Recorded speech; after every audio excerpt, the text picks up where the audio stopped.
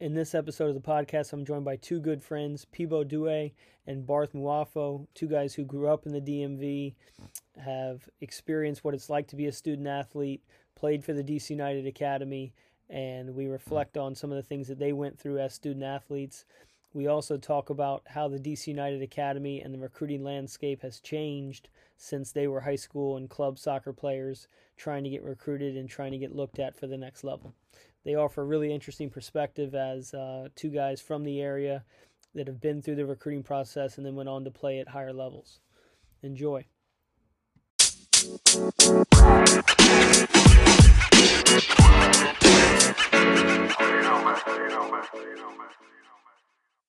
What up, my guy? What's going on, guys? What's up, Barth? How you living? What's up, twin? Hanging in there. How well do you guys know each other? Why? You said why? I don't even know this guy, man. No, I was just curious. I was just curious more than anything because I think like when you set these things up, like for me, I just connect the dots. Well, yeah, Barth and people know each other, right? And then it's like, well, do they? And I'm like, I start thinking more about it. They might hate each other for all I know. When did I first meet you, Barth? Probably, I think like a few years ago in indoor or something. Yeah, indoor. Yeah, we're playing indoor, and I was like, "Yo, who's this guy, man, trying to coach me?" Yeah, because everybody always, everybody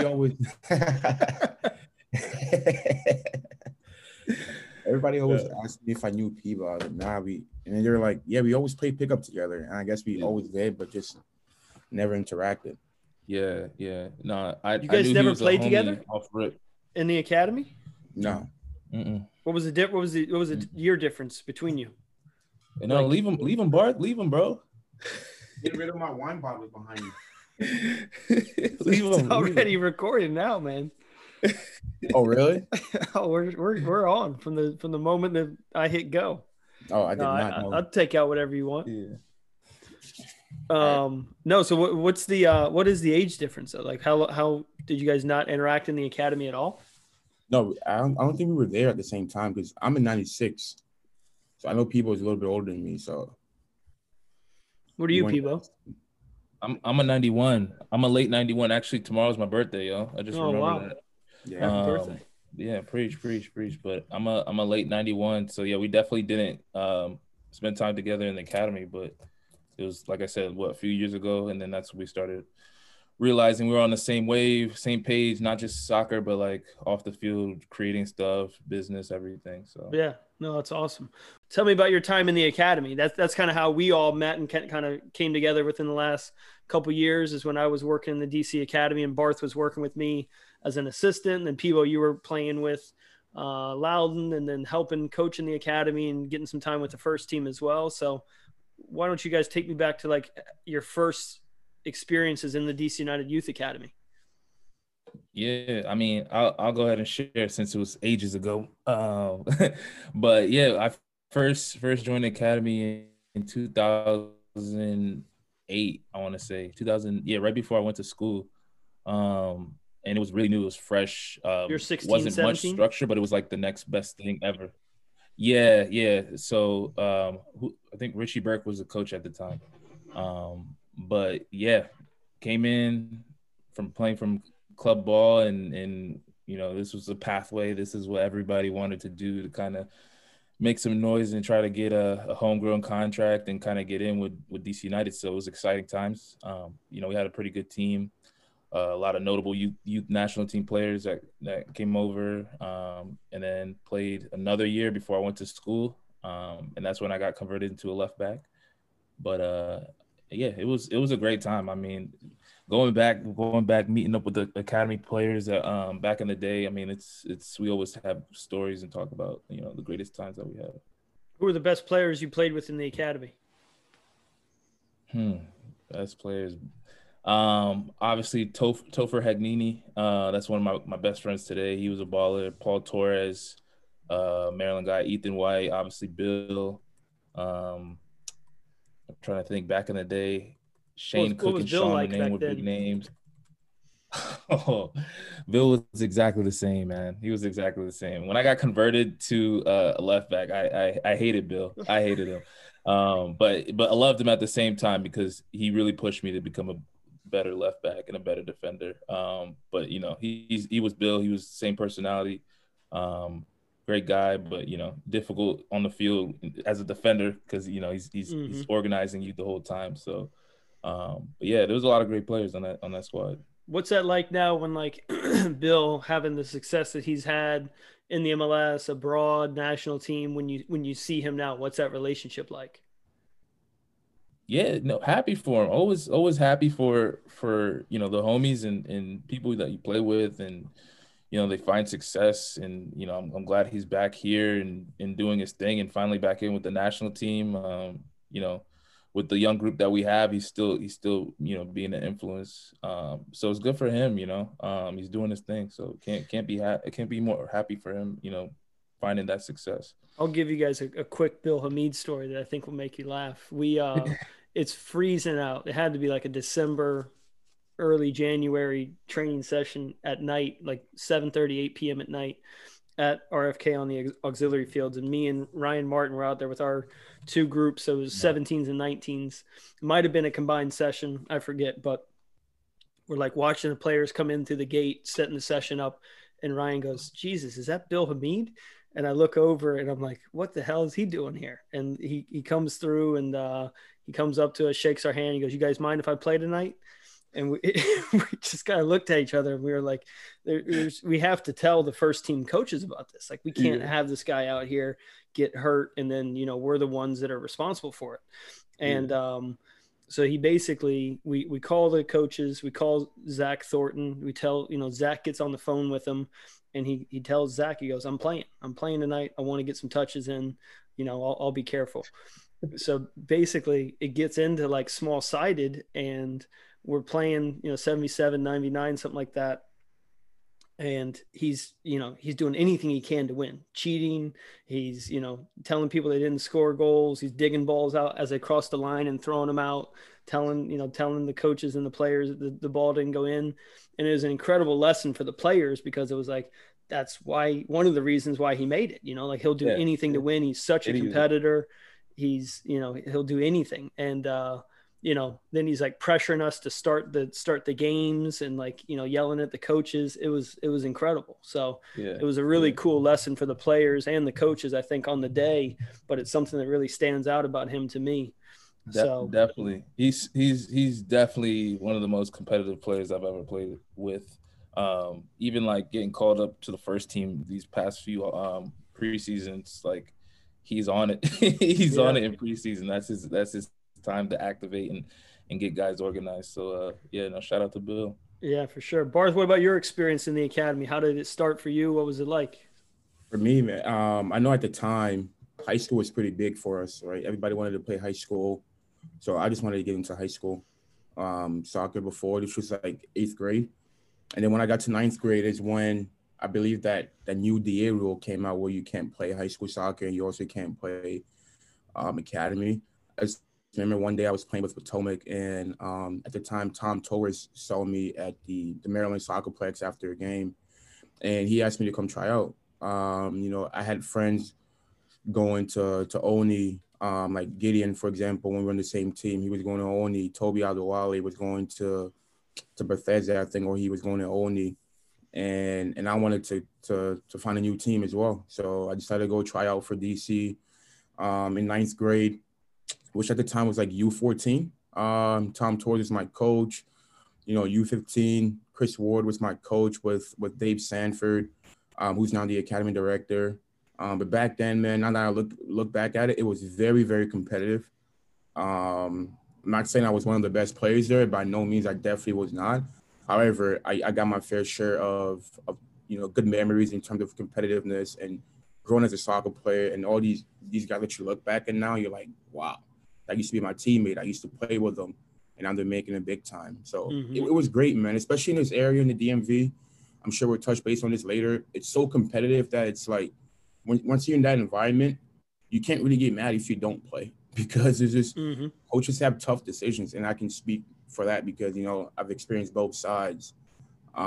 It's really tough out here, especially at the academy, and I'm sure again we'll touch base on this later, but the academy for the club it's very different and it's unique, I would say, than a lot of academies around the area or in the MLS.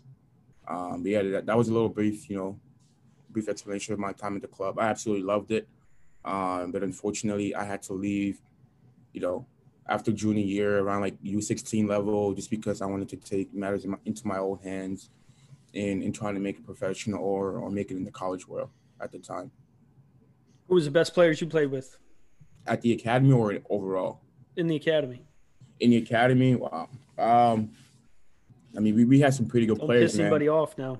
Nah, we had some pretty good players, man. Like, I always thought, this is random, but I always thought Cody Niedermeyer, if you guys remember him, he played at Maryland. Goalkeeper was absolutely unbelievable. Then growing up, it was like him and Zach Steffen on the East Coast for like the two best keepers in our age group. Cody Niedermeyer was unreal. We had obviously Michael Seaton, who ended up, being a homegrown sign-in. The guys that I played with, just because of my age group, was like, you had the Jimmy Dawes, you had the Christian Kershaws, you had Nigel Robinson, you had Indy Nahar's little brother, Christian, who was just unbelievable. We had this one African named Fofana. I actually don't even know what happened to him in terms of like, playing soccer, but the guy was unbelievable. He was this African guy, wicked speed, so smart, very competitive. But it just sucks because I actually don't know what happened. I'm still friends with him on Facebook. How many players are probably that same story though?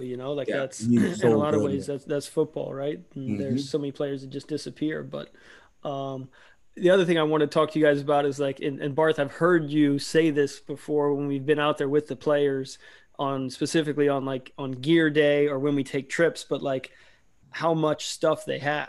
Right? Like compare what the resources are like now compared to, and you guys both laugh when I say it, like compare the resources they have, whether it's Adidas stuff, whether it's, trips they take, opportunities they have, eyes that are on them, like compare it now to what it was back then for you guys.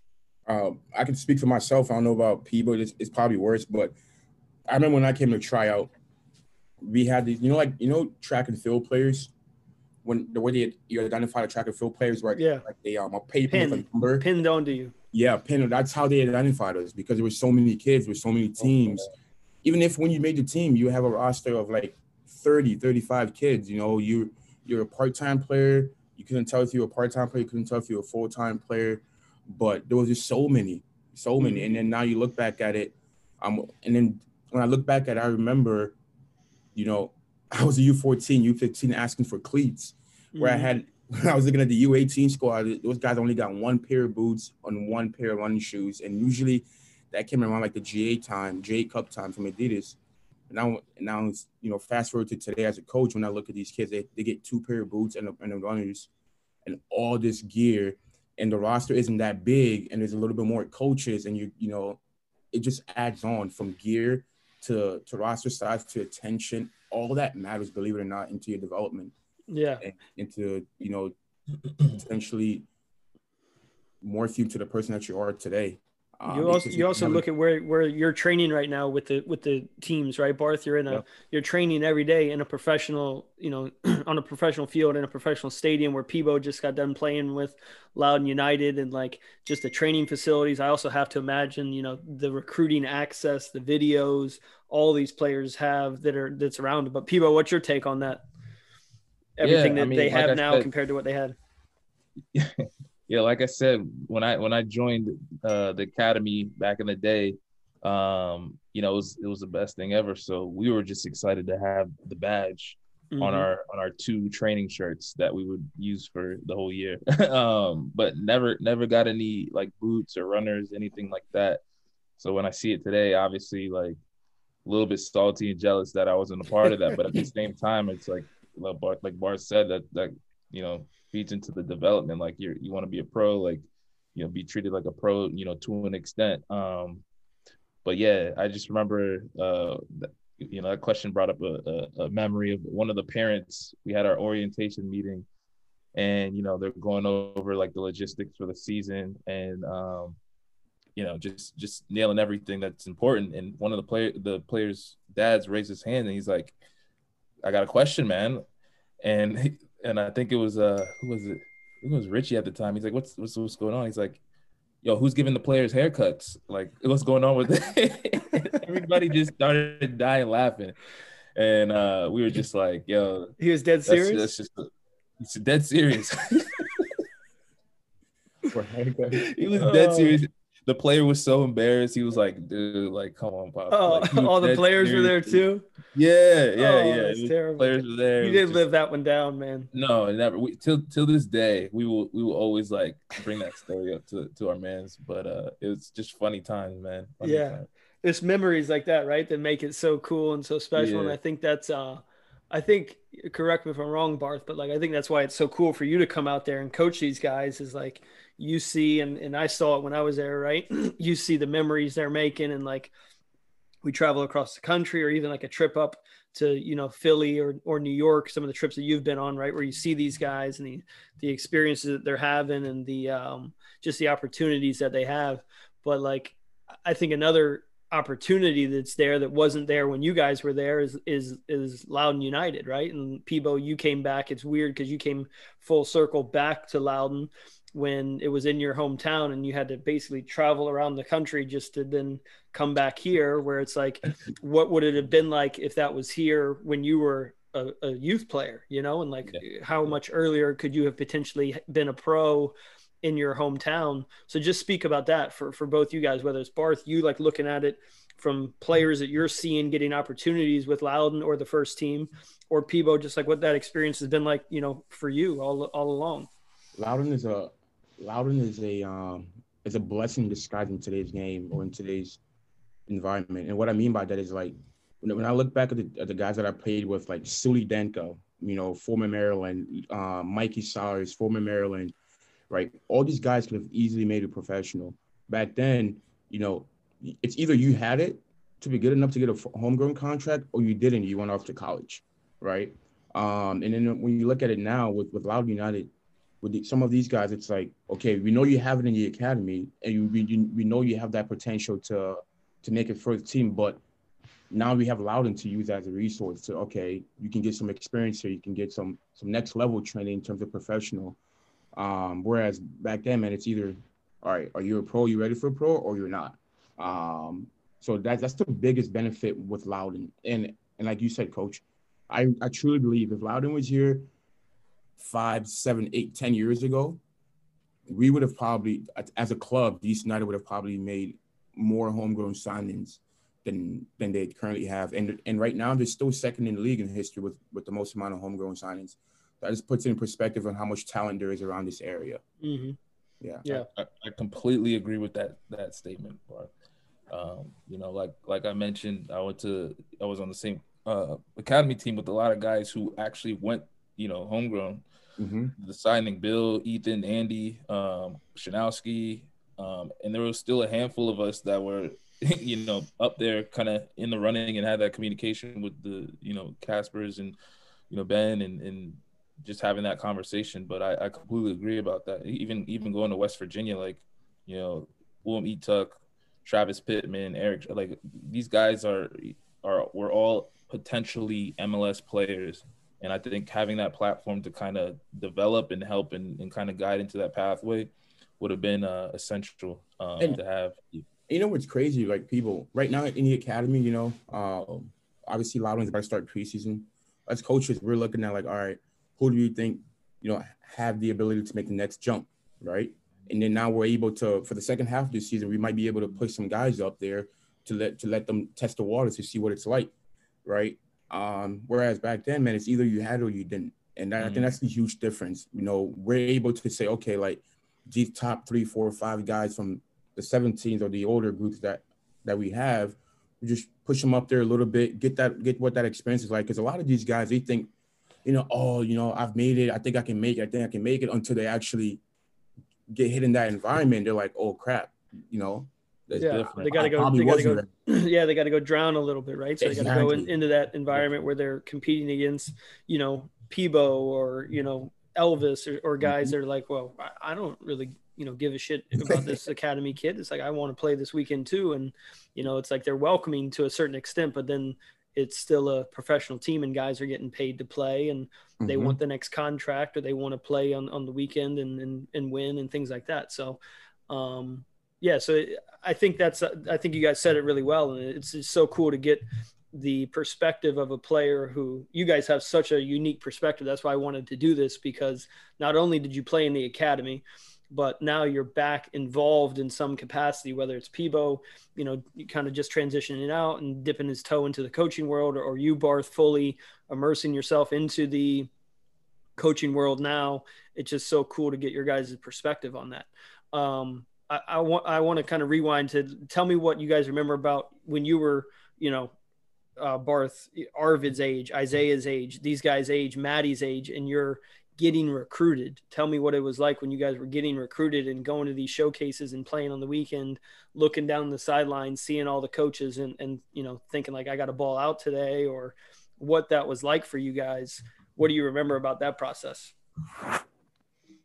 Yeah, I mean, I was on a show the other day, and we were talking about that whole recruiting process, and I was explaining to like young like freshmen, sophomores, the whole process, and I was like, to be quite honest with you, like my particular situation was a little bit unique because coming from club to the academy when it was brand new, every college coach was like licking their chop, like, you get a letter, you get like just handing out letters for recruiting. And I remember like to this day getting a golden like fancy letter from UCLA and thinking, oh, I'm about to go to UCLA, but it was for me, it was definitely helpful to be in the academy because, like you said, showing up to the showcases, and every college coach, youth national team coach or scout are just there, just watching you. And luckily I was on a pretty good team, so a lot of us got communication with coaches, and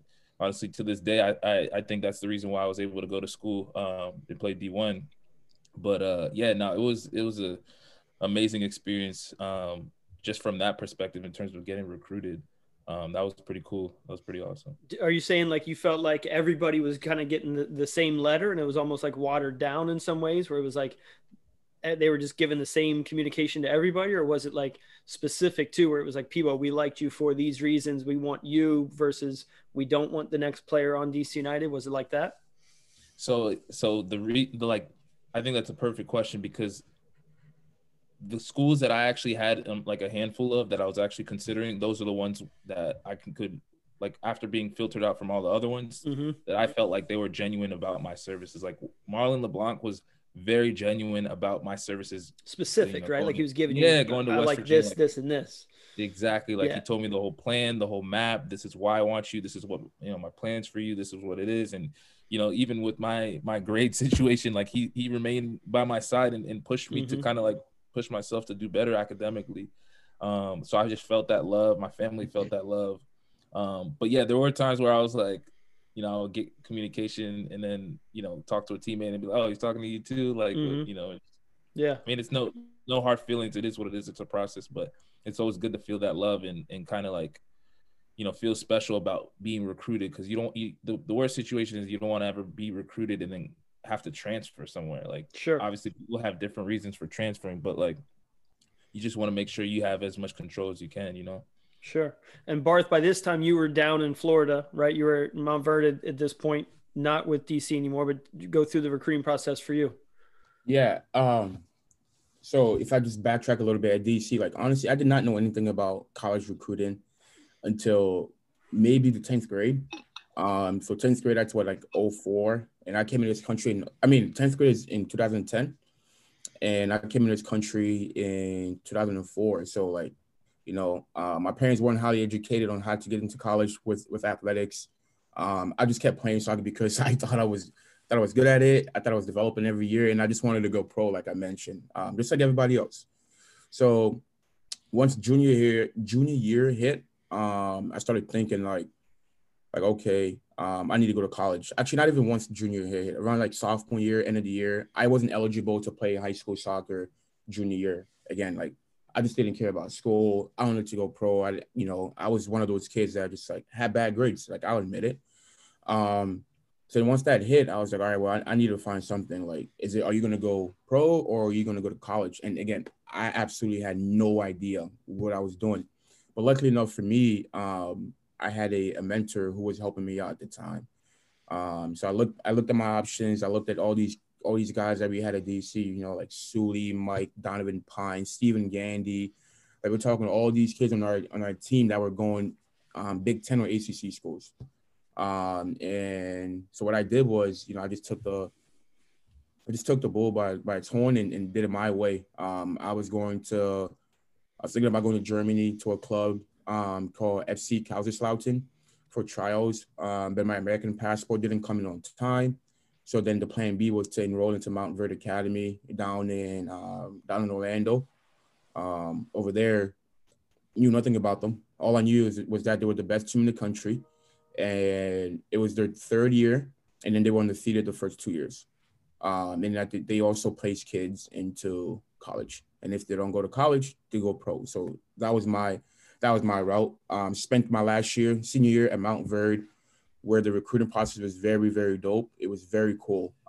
There's not a place, I mean, it's very few places in the country where you wake up or you're involved with soccer 6 days a week, pretty much. And when you're training, you have coaches come to you, and there's coaches filled in the stands every day for recruiting. So that was really cool. So there was always an eyes on you for you to hopefully make it in college world. And they did a pretty decent job at Mount Verde with, if I'm not mistaken, they have like either around like a 90%, if not 95%, you know, college placement rate mm-hmm. there. So it's just like it's a pool of talent down there. So that was my recruiting process to get into college without knowing anything. And then, so you end up deciding to go to Gardner-Webb. Peebo, you decide to go to WVU. Barth, you end up transferring after a couple years. So, like, walk me through, like, once you guys get there and, like, you know, maybe the differences between academy, high school, and college soccer, things like that. Barth, for you also, like, you know, why did you transfer, things like that? Yeah, for me, I remember I went on an official visit, obviously to a few schools, FIU, Clemson, University of Dayton, and I was about to commit to University of Dayton actually, until I remember vividly. Not going to drop no names, but I had a former teammate of mine from time that we didn't see eye to eye, right? We didn't see eye to eye, and when I got to Dayton, I got my scholarship revoked actually. Because I was accused of stealing the phone, and I put the pieces together, and I guaranteed to this day I still bet it was the kid who put it on me. So I got my scholarship revoked from University of Dayton, and I was going to commit there. So last minute resort, I'm sorting around trying to figure out where I'm going to go to college, and Gardner-Webb kicks in. The reason why I didn't go to Clemson was because it was the scholarship that they provided me was too much after, you know, for my parents to pay afterwards. So I said, okay, I'm going to go to a small school, work my butt off, and transfer. So Gardner-Webb. So you kind of entered in with the idea that I'm going to transfer. Correct. I already had it entered in. Gardner-Webb called in. I had to skip senior year prom to go on an official visit just to see, like, okay, like, you know, this is it. We're talking this senior year prom is towards the end of the school year. It's like a month away from school being done. So. Mm-hmm. So you still hadn't committed yet, yeah. Yeah, that's how late I was looking to get into college. And then once I got there, you know, the coach was very conservative. You know, he was like, I'll get you through school. You know, you get a full scholarship. We're going to build around you, this and that. You know, I was loving it, not really knowing, again, how the whole college process works. Mm-hmm. But I committed there, to Gardner-Webb. But, again, I had the mindset of I'm going to Gardner-Webb to either go pro or to transfer, right? In between my time at Gardner-Webb, I had some trials overseas that we'll touch base on later on. But spent a year and a half at Gardner-Webb. And then in the meantime, while I was at Gardner-Webb, I was still communicating with UNC Charlotte, North Carolina Chapel Hill, still communicating with Maryland and Sasha and those guys. But then I was also looking at Akron. And I was also looking at Akron because I recall in 2008, 2010, obviously, when they won the national championship, and in 2011 when they lost to, I believe it was either Charlotte or UNCC. I love the school. I love the way they play. I did a lot of research on Caleb, death by 1,000 passes. Like, that's what I wanted to get involved in. And funny how the world works. My brother was going to VCU at the time. He ended up transferring to Akron for a civil engineer. So while he was there, he was putting the word in for me at the same time with the coaches there. So I did my time at Gardner Webb, put some clips up, and I took the recruiting process on my own. Like, when I tell you, I emailed roughly about 180 coaches in the country just to blast out my stuff, just to get a transfer. I did that. And to this day, I still have like a plan of how I went about it. I still have emails. I still have notes of every single school, every single coach that I had to contact. Even in my phone, I still have all these coaches in my phone that I was just blasting out calls for transfer. But I understood who Akron was. Understood, if I wanted to go pro, I have to challenge myself, whether it's going into even if that meant going into a school like Akron. And I put all the chips in my basket, and I challenged myself. So that's why I decided to go. Decent scholarship in terms of academically, and the school wasn't expensive, and they also breed pros. So it was like a perfect scenario for me, and my brother went there. So everything just fell into place for me. And that's how I was able to get into college. Did you contact more coaches when you were looking to transfer, or more coaches when you were in high school looking to find a school? When I was looking to transfer, when I was in high school, I didn't contact any coach because it was kind of getting spoon fed to you. It was getting given to you. You were spoiled. Exactly. So like when you're in an environment like Mount Verde, that's the great thing about there. They have a lot of resources. I mean, the name speaks for itself. Both basketball and soccer, even baseball. They place a lot of guys in the professional ranks. So the resource out there was great for me to evolve and make it into college. Sure. Yeah. People, how many coaches did you contact, if you look back? Like, you actually doing the recruiting process yourself? Yeah, honestly, like, before joining the academy, just a few, and then it was, the other way around. They were emailing, so it wasn't very difficult. Kind of like reach out and stuff like that. But once I got to West Virginia, I mean, it was awesome. It was a dope process. Like, a lot of people think of West Virginia, they're like, why on earth would you go to West Virginia? Like, what? But like, you have to go. You just have to go there. Some people like it, some people don't. Like, my parents love Morgantown. They'll go to Morgantown without me now. But yeah, it was a nice environment for me. Far away from home, but not too close. You know what I'm saying? Once I got there, there was like 4 other guys from the DMV in my class. So I had the squad rolling with me. And sure enough, we put in the work, and first game come UCSB, we're all starting. So it was a really good experience to have like my brothers with me, like, going through this new process of, new location, new school, new environment. Cause I know a lot of that stuff can affect, a player a lot, and influence how he actually is. So it was good to kind of like have them with me, and then kind of like set the tone for the next 4 years or next three years after that, Yeah, talk about that mentality a little bit, people, because, a lot of people always think, at least back when we were going to college, people always thought like, oh yeah, it's, freshmen have to wait the term type of mentality. I didn't have that. I can share that a little bit later on, but talk to me a little bit about that mentality that you had going on when you were going to college. Yeah. So I think three of us came from the academy. So me, Travis Pittman came from the academy. So we already had the, DMV mentality of like, correct. Doesn't matter that we got to go get it. Doesn't matter whose team I'm on. Doesn't matter how old I'm going for the dub. So we got there, and I'm sure we were viewed as arrogant to like other people, upperclassmen. I don't think I was ever out of line or disrespect. But I'm sure, I was looked at as arrogant by, some of the other players. And also I got to mention that West Virginia, before we came in, we like the previous 2 seasons, they weren't doing so well.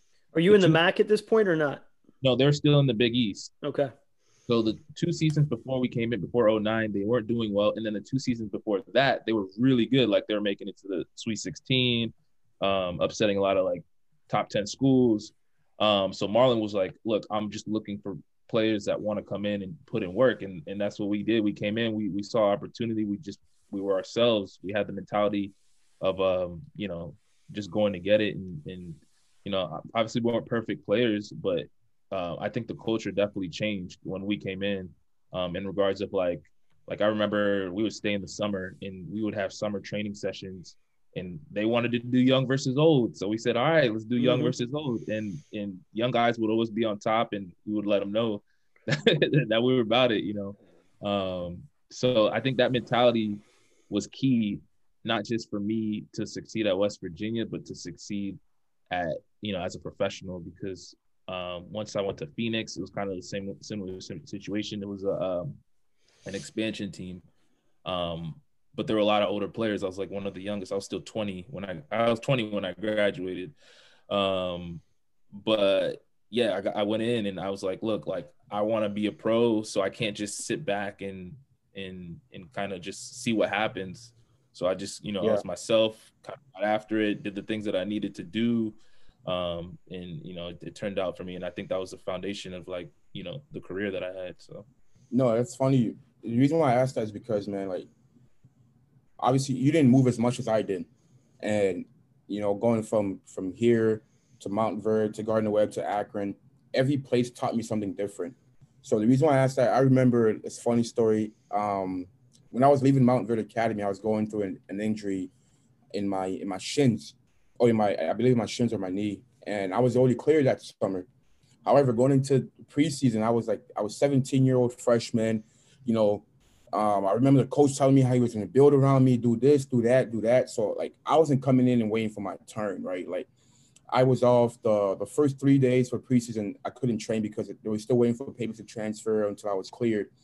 And my first ever college practice, one of my favorite stories I love to tell was I get into it after 3 days off. I smacked it. I'm playing center back. I hit the center forward. He was a junior at the time. I smack him and he gets so mad. The coach walked up to me. He's like, "Hey, listen, I know you've been eager to like play, but you need to stay on your feet. It's only preseason." I looked at the coach. I said, "No disrespect, coach, but I didn't come here to just sit the bench or wait for my turn as any other freshman." Straight like that. And then he's like, "That's why I brought you here." You're going to need to transfer. We're going to need to transfer. You got papers waiting at your locker. So that was my mentality. That's why I transferred. Because when I was coming from DC United, I was a starter at the academy and going to Mount Verde with all these kids. They were so good. I was humbled at Mount Verde, man. Don't get me wrong. Like, I sat the bench. These kids was unreal. And a lot of them right now play pro, or a lot of them played D1 in like big ACC, Big 10, and Big 12 schools.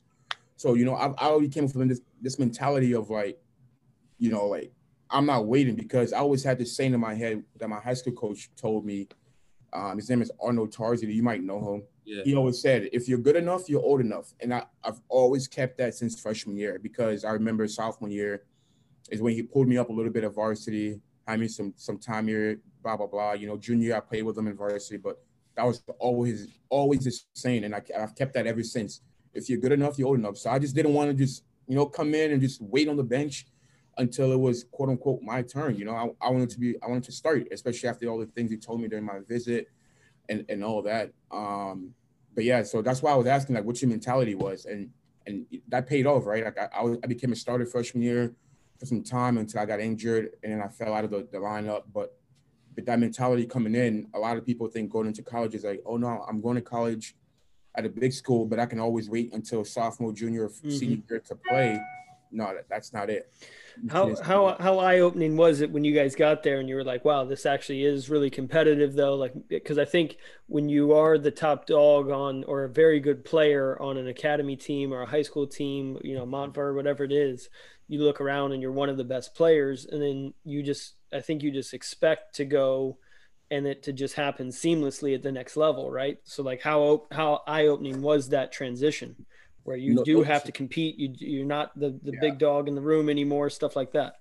No disrespect to my original school, Gardner Webb, but and that's why yes, I did have the mentality of going in there and then potentially transferring later, but that's why I transferred, because the mentality just wasn't there in terms Yeah. of.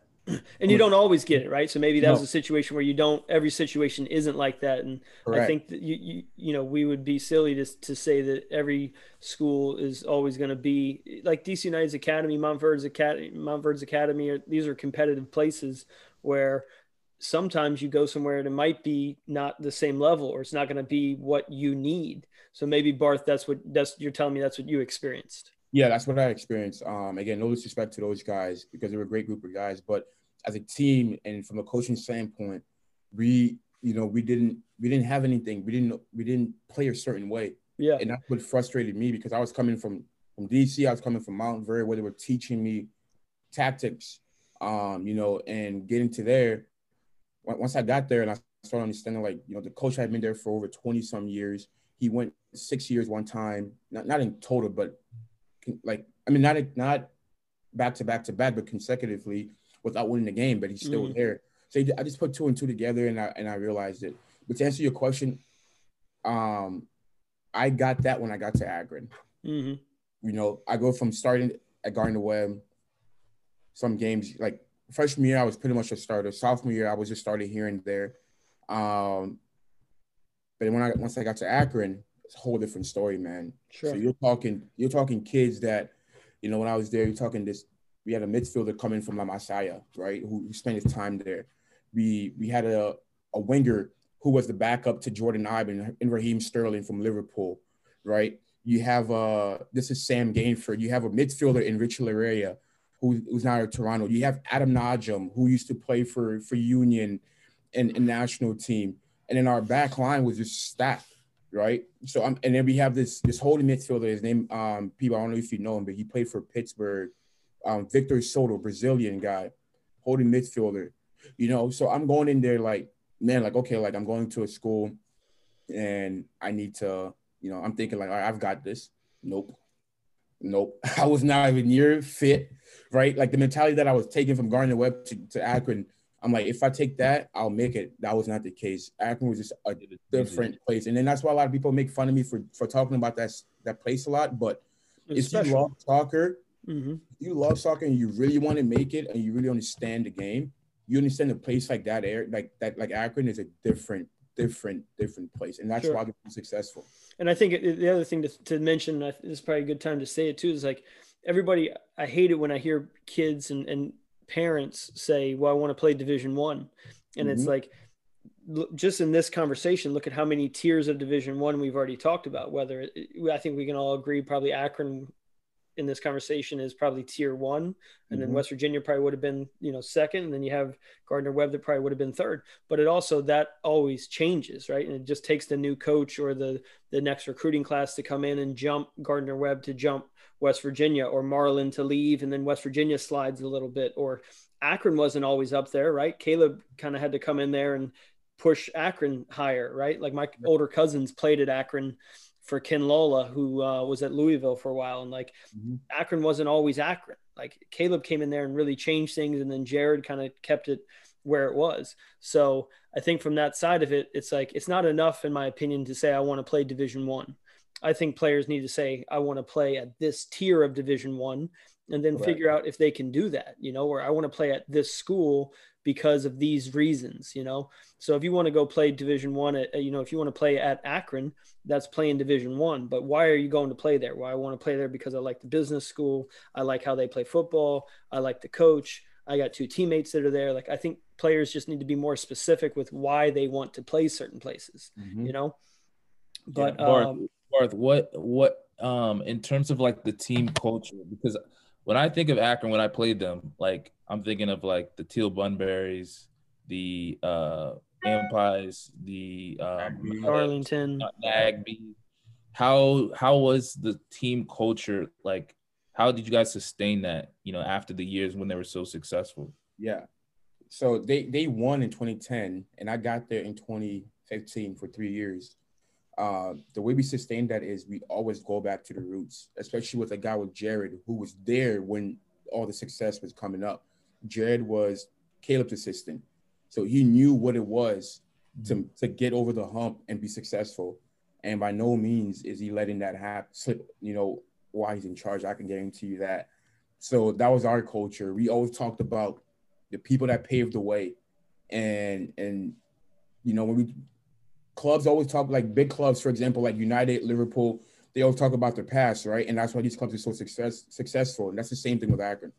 We always talk and fight about the past and people that paved the way for us. And back then it was a no losing mentality. And that's the same thing to carry on to today.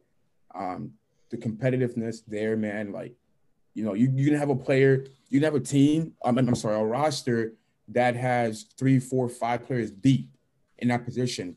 And it's just like Coach talked about, it's just up to you. Do you want to go to a school where you sit the bench and wait 2 years? Do you want to go to a school where you want to be a starter? You want to go to a school where you can challenge yourself and do certain X, Y, Z? I took it upon my hands of like, I love the game so much, and I wanted to be in a winning environment, whether that was playing every single minute or not. I wanted to know what it felt like to play at the highest level. And I myself can say I've accomplished that just because of the people that I've played with and where I've played. And then, we were successful. My 3 years there, 2 College Cup semifinalists, 3 conference championships and 2 regular season championships. Life flex. Yeah, I know, right? Like we did some time. So I'm just proud of like being able to say I played there, because until you've played at a program like that, you understand what I mean. And you understand what I mean because when you were there at West Virginia, no disrespect to you guys, but you guys were better then than what you guys are now. West Virginia was a big school when you were there, man. You guys were top 25, top 20 schools.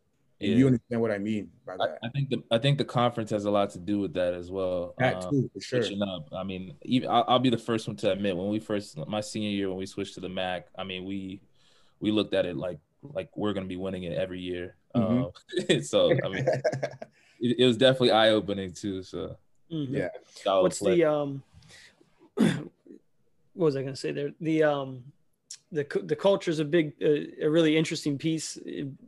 People that you bring up, but then it made me think about too, Barth, like, why do you think you had to go to Gardner-Webb to realize that that's what you needed and what you wanted versus having that knowledge when you were in high school to be like, this is what I want to definitely be a part of a winning culture? Or did those coaches just not come, or it just didn't work out? Like, you know what I'm saying? Like, yeah. Why couldn't you get to an Akron from high school? Or, was it just like the pieces not coming together, like the Clemson situation? Because I see that too, where like players transfer a lot. And yeah. I wonder if it's because they get somewhere and they're like, well, this isn't what I wanted, or it's because they didn't do enough homework in the recruiting process before they got to that first school. What do you think? I could only speak for myself. And that's why I was mentioning earlier that I just didn't know. Mm-hmm. I didn't, they came to me like, here, full scholarship. Because at the time my mother wasn't working. How do you turn it down, right? Yeah, she wasn't working for 4 years. So I had to find a way to get to college and for it to pay itself. So it's 2 years of full scholarship helped me tremendously for mm-hmm. sure. So that was my reason. And then the reason why I also decided to transfer was because, again, I was coming from DC United Academy. Before that, I was coming from Potomac, where we actually, like, in this area, we try to play soccer, right? And then DC and then Mount Verge. So I'm going, it's increasing, my game is increasing. And then once I hit to my first school on the web, it was stagnant, right? It was stagnant. So, and I was like, yeah, this ain't for me. This is not for me. Great friends there, the environment just wasn't there. The culture as well, it didn't hit home in comparison to the past 2 coaches that I was at. And I think that's why I was able to transfer, or I wanted to transfer, because like you said, some people do it differently, right? Because they realize, hey, I'm not getting enough playing time, or, I don't like the way the coach treats me, or whatever the case may be. But for me, I wasn't educated on how college worked and all that stuff. Sure. No, and that's kind of the big push for me to keep doing this, is to educate players and parents on that process. And I think it hits home when they hear it from guys like you that have lived it, and to hear whether it was a mistake somebody made, or to learn from, players doing things the right way, or, taking steps the right way, in their process, or learning as they go, like you, Barth, to learn that you wanted something else. I think there's a lot of knowledge there for players and parents to take away from. So I also really want to hear about your guys' professional experiences and your experiences abroad. So Peabo, take me through that. Like your last game is over at West Virginia. I don't know if like that process to play pro started before that, or but you've been on an incredible journey with some of the clubs you've played for, all around the country. Take us through how that started and some of those experiences. Yeah. So like I just had the mentality afterwards. So what happened at West Virginia is my freshman year I played striker, 4-5-1. I was Wow, I didn't know that. Yeah, and then we switched to a 4-4-2. I played up top, and then it wasn't up until my senior year where I started playing left back again. So I enjoyed it, had a great year, few assists, few goals. So I was like, oh, like this is somewhere where I enjoyed playing. And I remember Coach Brian Johnson, BJ Johnson, used to coach RSL when they won it. I think he did some national team scouting as well. But I remember he pulled me aside and was like, if you want to have a career, like as a soccer player, you'll play left back. Like you'll be a left back. It was just that black and white. Like, yeah, he was like, left back is your spot. Like that's where if they ask you, you're a left back. So I was like, when you heard that, did it offend you, or were you like, you don't? No, because I enjoyed it. Like I could get four. I was like in my senior year. I remember I had the best time because we played a diamond, and I was just going, overlapping. Would always have cover from the center back and that defensive midfielder, and I was just going, and that's how I was able to influence the game and have so many assists. I think I had like 4 or 5 assists that year. So I was like, yeah, left back it is, baby. It was good. Unfortunately, like it was kind of confusing to a lot of scouts, and people were like, what player, like what kind of player are you, whatever. So I got invited to a few combines, and I remember going to Colorado Rapids combine, like senior invite only, whatever, for guys who weren't necessarily in the draft conversation. And I remember doing well, like really well, had assists, defended well, like, and I remember at the time Steve Cook, who was I think he was assistant coach at the time, we had a conversation and he was like, look, we like you, we don't know what's gonna happen in the draft, but like stand by, you know what I'm saying? And I was like, hell yeah, like yeah, MLS, like I'm happy to get invited to a preseason at this point. So the agent that I'm working with at the time, Big Dog Remy, he's like, look, man, like I can send you overseas. Like, let me know what you want to do. And I was like, I want to wait to see what happens. Long story short, didn't end up getting drafted or anything like that. No preseason invite was blown. And, the kind of the window for me to go overseas when I circled back with Remy, it didn't look that great. So I was like, all right, I'd rather just kind of try to go on trial with the team here in the USL or whatever. And that's when I went on trial with Phoenix.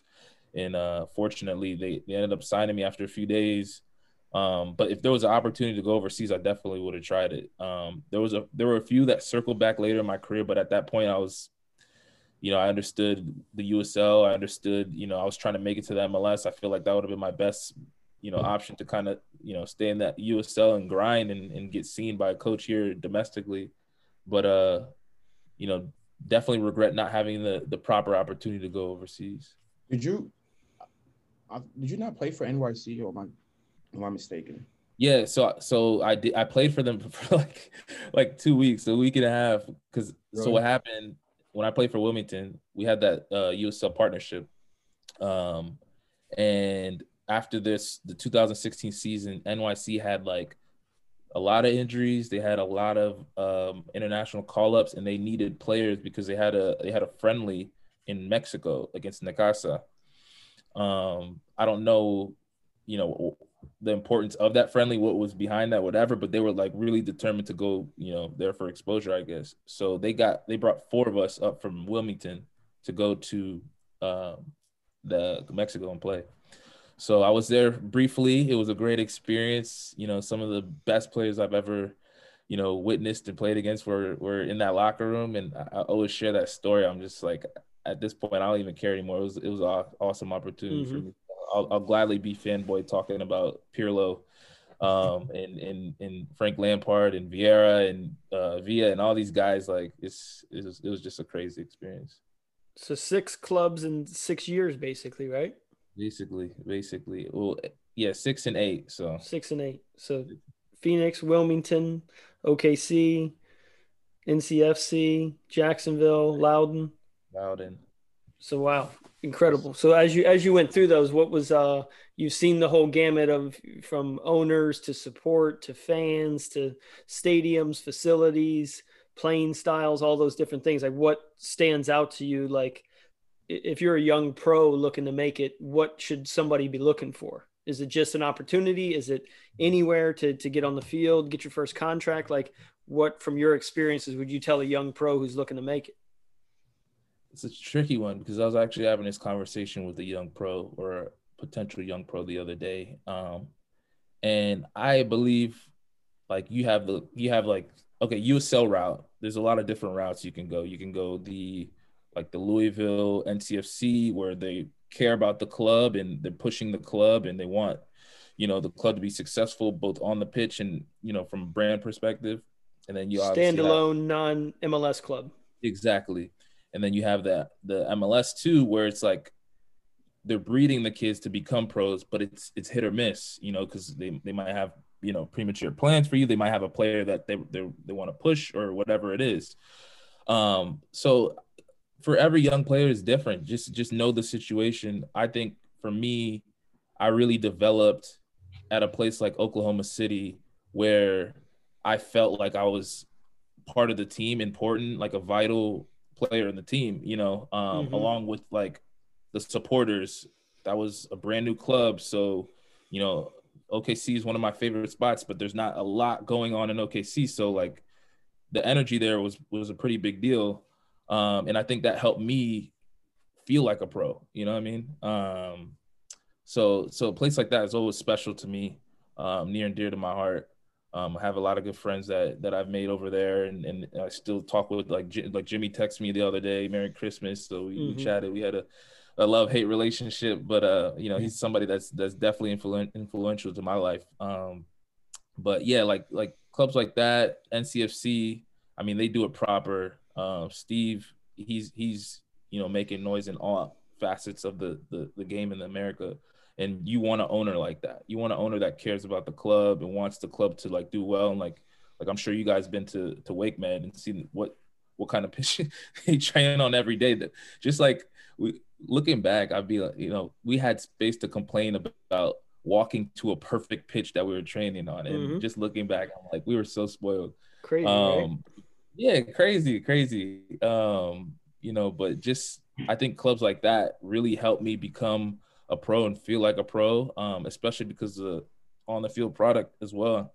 We were pushing for success. Like I know my 1 year in NCFC, like us not making the playoffs with the squad that we had changed the club. Like people were let go. Like a lot of different changes. Davis in there are doing a pretty good job, but I remember like it was a pretty big deal at the fact that we didn't make the playoffs because we had a pretty strong roster. But like clubs like that where you have the mentality of like every game means something, every session means something. I think that's the best way to develop as a pro.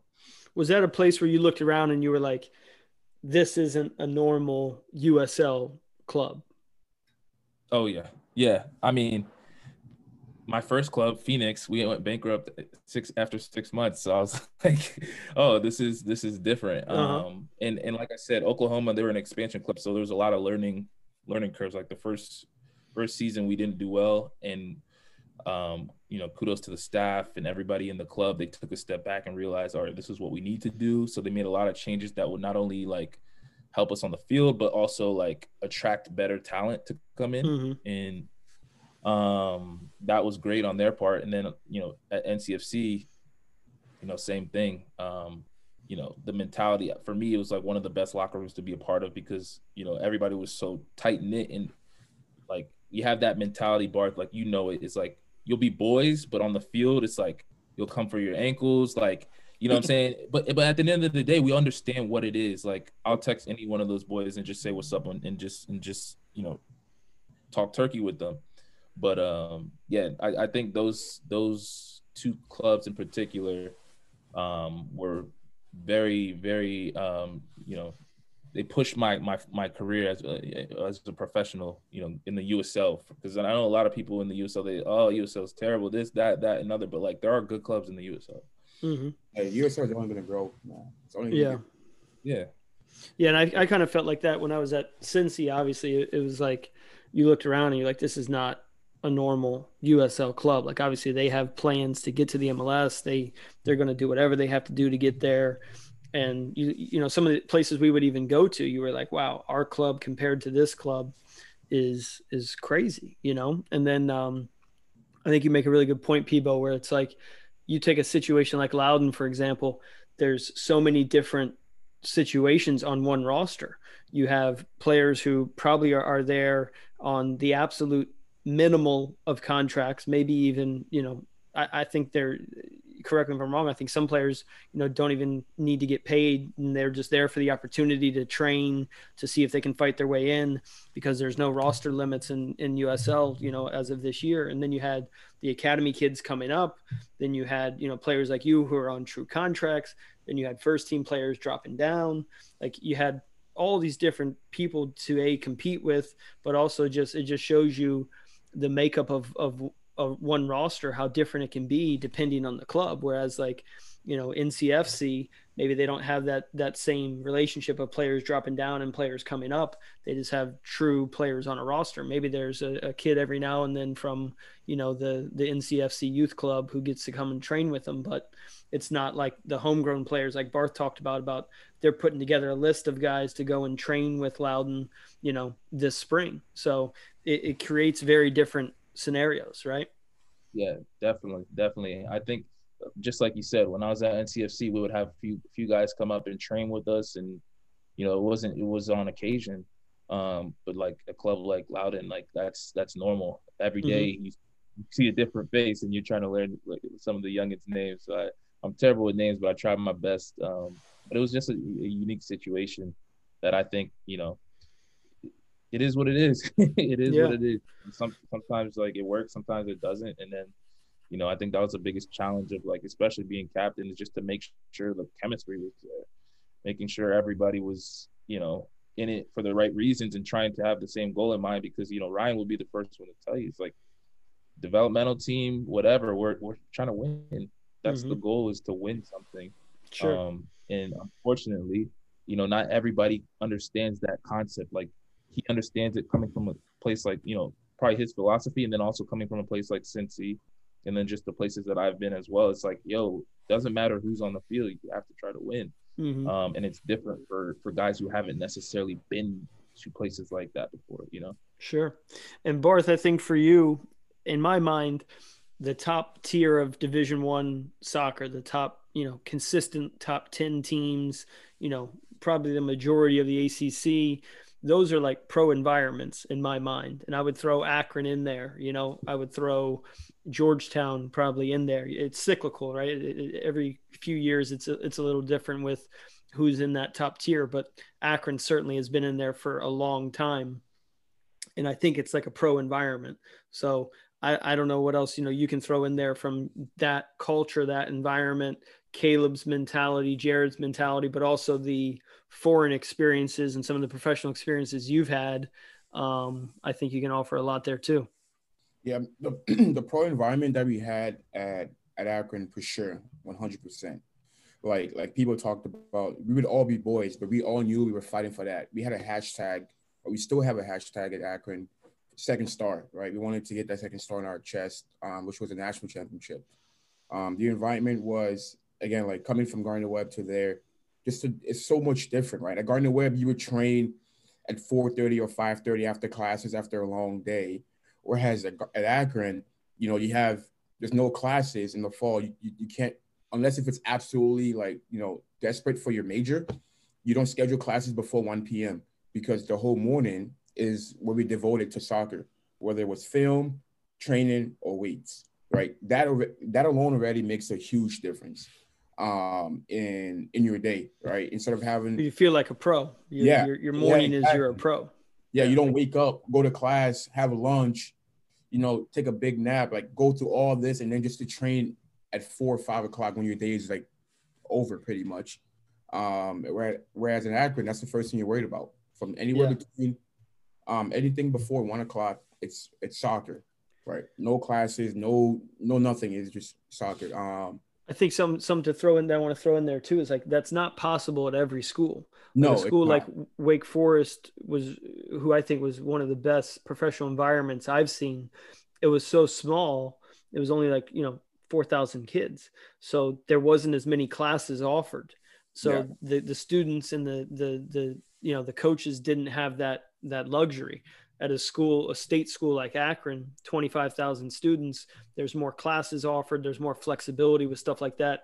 Maybe the athletic department works with the faculty, more to create more flexibility. But I think it's just worth noting that that's not possible at every school. Actually, when I was at Ohio State, I was kind of scratching my head about that. I was like, there's 45,000 kids that go to school here. We can't find a way to make this, more professional in different ways. Like we can't find a way to train at 10 o'clock or 12 o'clock or something like that. Like, cause it takes a lot out of you too. When you show up to training at 4:30, even as a college kid, you sleep in till, noon if you don't have a class, or you get up at 7:30 for 8 a.m. Then you go back to bed. You just become like a sloth.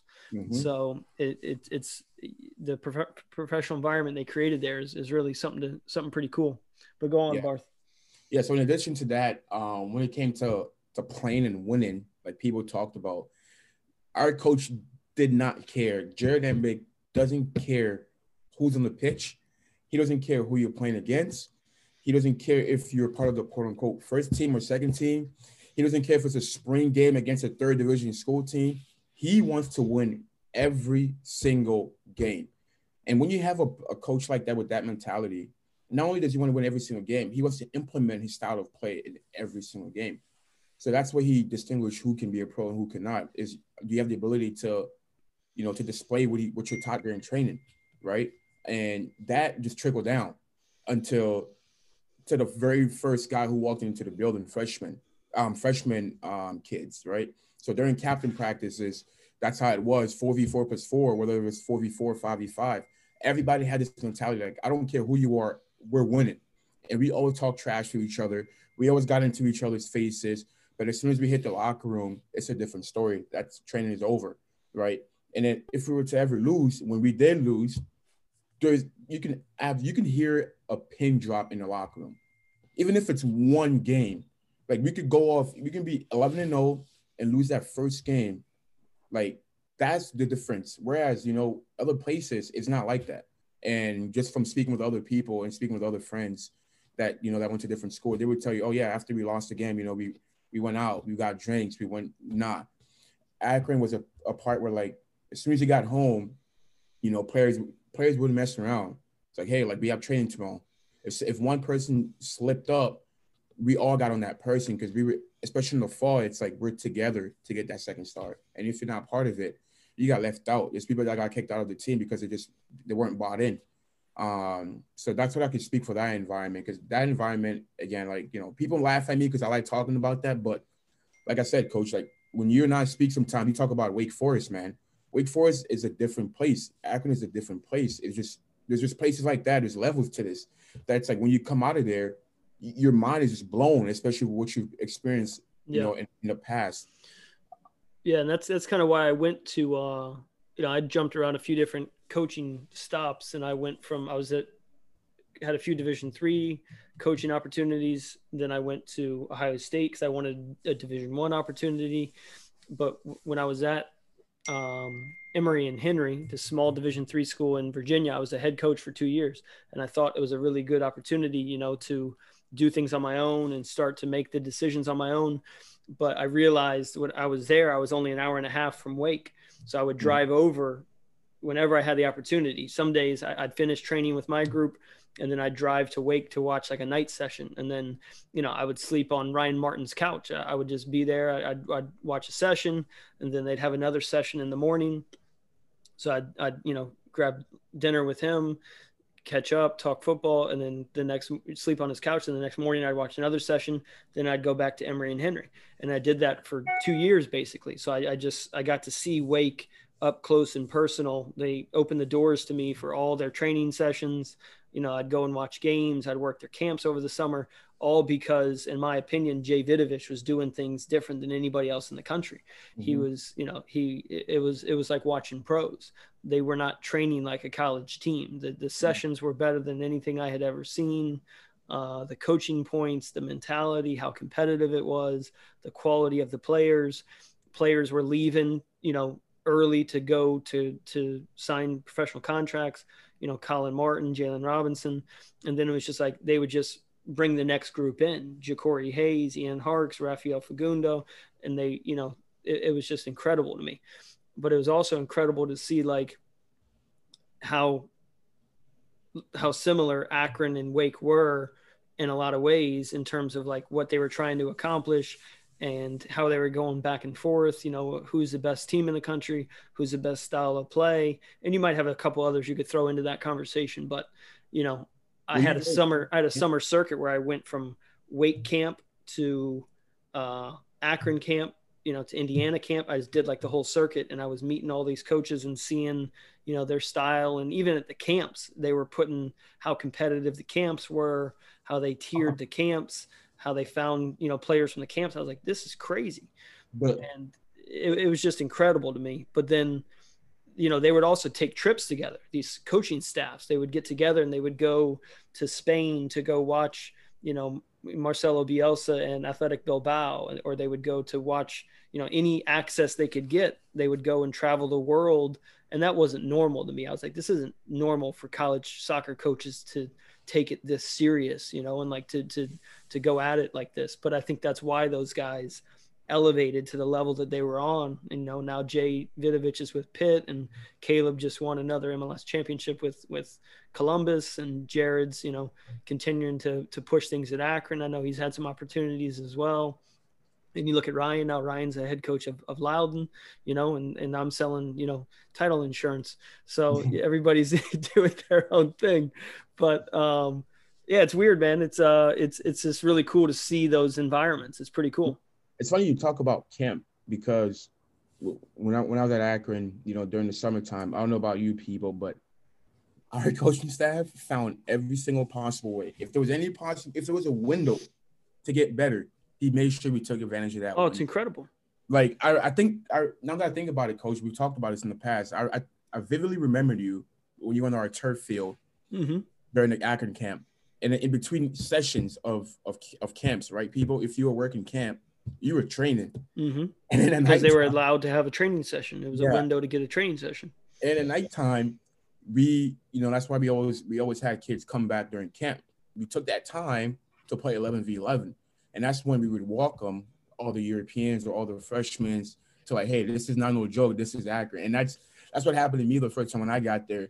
Man, when I got there, people were bragging about like the beep test scores. I knew I was in a different place. Like, they wanted to beat you. And I'm like, who brags about beep tests? Yeah. I remember I wanted to be fit. And I was not fit. And I think that's what is the moment I got to Akron, I was not fit. And from there, I dug a hole for myself, and I had to get out from then. And then senior year, when I was really fit, it was night and day in terms of my opportunities when it came down, because the coach was like, look, if you can't be fit for training, how am I like something that you can control? How can I trust you? Sure. Again, just that little thing. That's the type of, mindset and environment that we were in, man. I remember Caleb and Jared, I think, did it as well, where they would put together the best campers and they would let them play the Akron team for like a 80-minute game. And they told him, if you can beat them, you can get your tuition back for camp. Right. And you guys smacked them every time. But I remember one time, like, Zarek Valentin was like messing around in the game, and Caleb and him started yelling at each other during the game because he wasn't taking the game seriously, and like then Zarek, kind of laughed it off and got serious again and ended up, scoring like 3 goals or something. But it was very serious there for a moment where it was like Caleb was going to have to pay the tuition back, or just the mentality was slipping of the players, right? And that's what just little things like that, Coach, they put that in place for competitiveness, right? Like, yeah. No, it's great. Not a joke. One time I remember we were down 1-0 against the campers at halftime. And let me tell you, man, Jerry was not happy. This man was. I was like, we can't be the first group to lose against campers and have them get their money back. Yeah. Right. Obviously, we're turning You'd around be and paying saying, for it. You'd be doing work study to make it up. exactly. Yeah. That just puts that in perspective of how competitive they are. But in addition to that, my European experience, like I never signed a pro contract, but it was just so competitive. I've been on 2 trials in Sweden. One of them was for AIK Stockholm, which is IACO. They play in Europa League now and then. Great environment.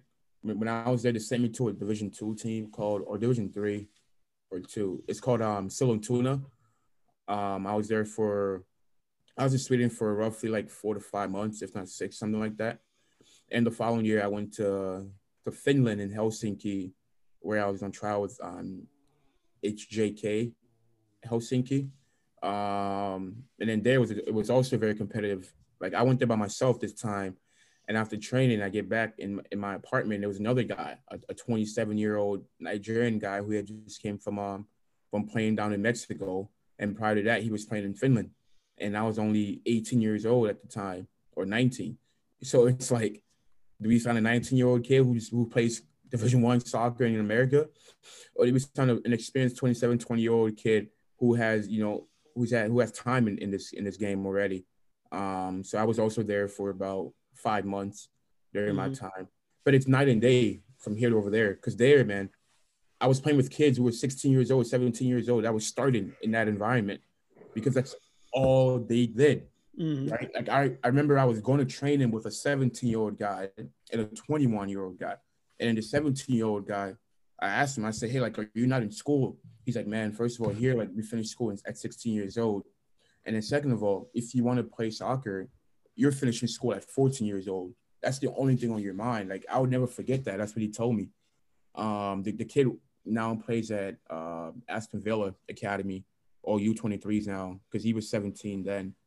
But that just shows you the mentality, man. Like there, it's only soccer. Whereas here, like at that age, you're playing maybe, back then or even now, kids are still playing 2 or 3 different sports, like basketball, football at 14, 15 years old, when it's like, that's the time you should spend the next 2 or 3 years of your life to get a contract at 17, 18 years old. Sure. Yeah. It seems to me, you guys tell me, and we'll wrap it up here soon, but it seems to me like it's trending further and further away from elite players going to college, right? Like you look at just DC United, Donovan went to Maryland for 3 years, right? But he's the last one, I think, that of the homegrowns at DC that's gone to college. You got Griff, didn't go to college. You have Moses, didn't go to college. KP, Greeny, all these guys, didn't go to college, signed homegrown contracts. So I think the elite of the elite are choosing to not go to college, or they'll go the European route even before they'll go to college. But there's always going to be college soccer, right? But maybe it just won't include those elite of the elite. So do you guys see it trending that way as well? Or do you guys think that, players are rushing into these decisions to sign homegrown contracts or USL contracts, things like that? I think it's a good pathway as long as you're being true to yourself as a player, right? So I've seen guys see the pathway of, one of their former teammates, whatever, get signed homegrown or whatever it is, and want to follow that path just because that's their aspiration. But with that being said, every player is different. You got to be true to yourself. Your situation might be you go to college for 1 year and then you get drafted or whatever. Because I still think, from my knowledge, the draft is still, you can still pick up gems. MLS teams still pick up gems. But I do think that I do agree with you, and I think that like the norm is now the elite players aren't even going to school anymore. They're going homegrown, overseas, whatever it is. And you see a lot of teams and camps doing it right in terms of like having that process of developing them to send them off. And I think that's important too, because like you got to be diligent with the whole players that age, because you can easily make or break them. Hype is a real thing. So I think it's a good pathway as long as you're being true and you're being diligent about it. Yeah, I think kind of what you said about West Virginia too, Pivo. It's like Marlon had a path laid out for you. The same thing applies to when you're looking at a a professional opportunity. It's, well, what's the path for me? Am I going to just be on the roster and not play? Is there a developmental team? Is there a loan? Whatever it might be. Because like Loudoun's truly it's like a loan that's only 45 minutes away, right? We're going to loan you out to Loudoun for the weekend to get you a game.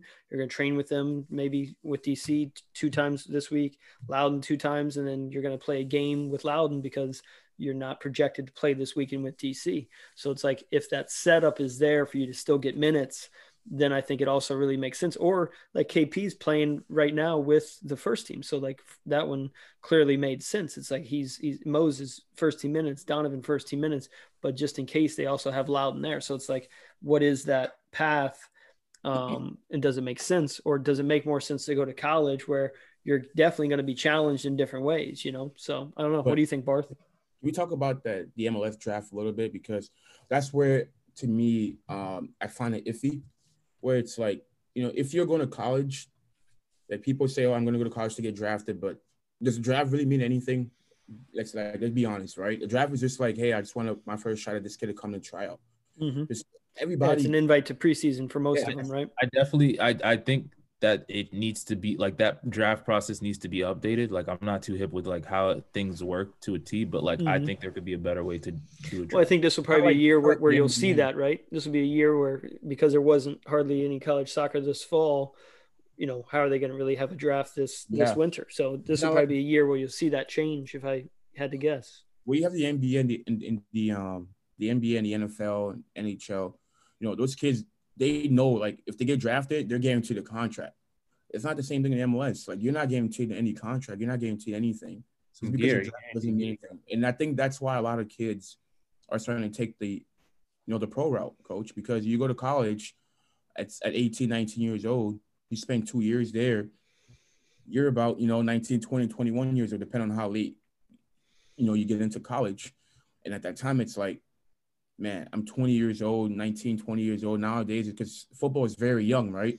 You're going to you get drafted, what are the chances that a team actually takes you while you just play college? Whereas there's a higher chance of a team taking you if you're 18, 19, 20 years old playing Division II somewhere, right? Because you're in that environment. Well, I think you also have to look at the motivations to go to college, right? Like for some players, there's a motivation because they really want the education. I really want to get the education that a college offers. Some people just want the college experience.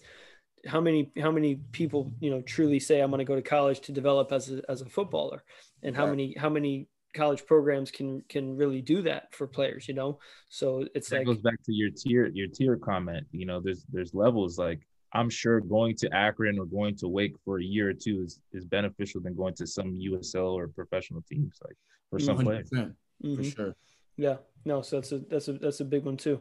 Well, anything you guys want to try to plug today? People, I know you got some projects you're working on. Anything you want everybody to be aware of? Yeah, no, we're launching in 2021, Q1 for Homegrown. Trying to get Barth on deck, but he keeps leaving me on red. I'm glad I got you up here now. But no, we've been just getting stories on a few players. We did a story with Joe Zhao last week, Josh Fawale, just some light stuff. Josh has got like his clothing brand, apparel brand that he's launched. We think it's pretty dope how like athletes are also doing other stuff, off the field, whether it's like clothing or art or different creations and stuff like that. So we want to capture those stories. It's at Homegrown, HMEGRWN, on Instagram. But yeah, no, we're just trying to stay busy and try to create things while we live the corporate life right now. I know Bart. No, I'm in there with you guys right now, man. So keep the mind fresh, man. Keep the mind fresh. Yeah, Barth, anything for you? You're absolutely right. Nothing crazy for me. I mean, I've been fortunate enough from you, Coach, last year, giving me the chance.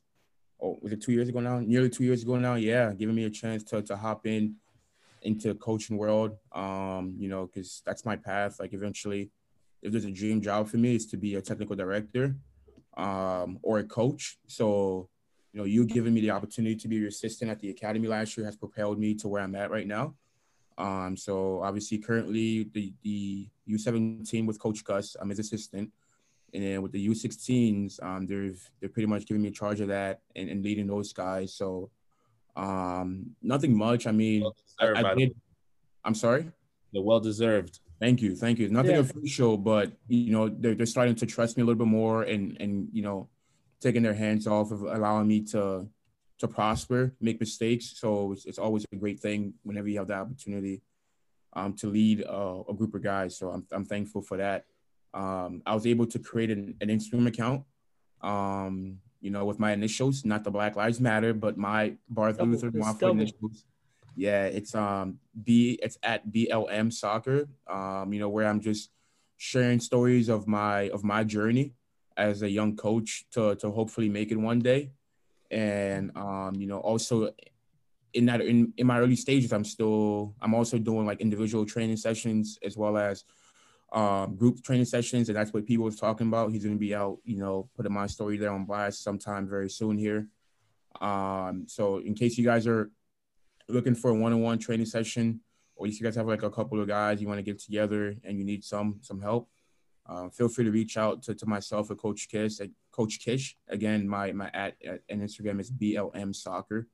But just started. That's about it, Coach. Other than corporate America, I'm glad I still have my foot in. Hit me up about those. I'll do the hard sell for Barth. If you want to get better at football, hit him up, man. Hit him up. That's what it is. Yeah, he's great on the field. So no, I appreciate the time, guys. Barth, you let me know about those title orders soon as you have those. And I think the perspective you guys offered today was incredible. Just for young players to hear it from you guys. Who lived it. I think sometimes it makes things click, and hit home even more. So appreciate the time and enjoy the day.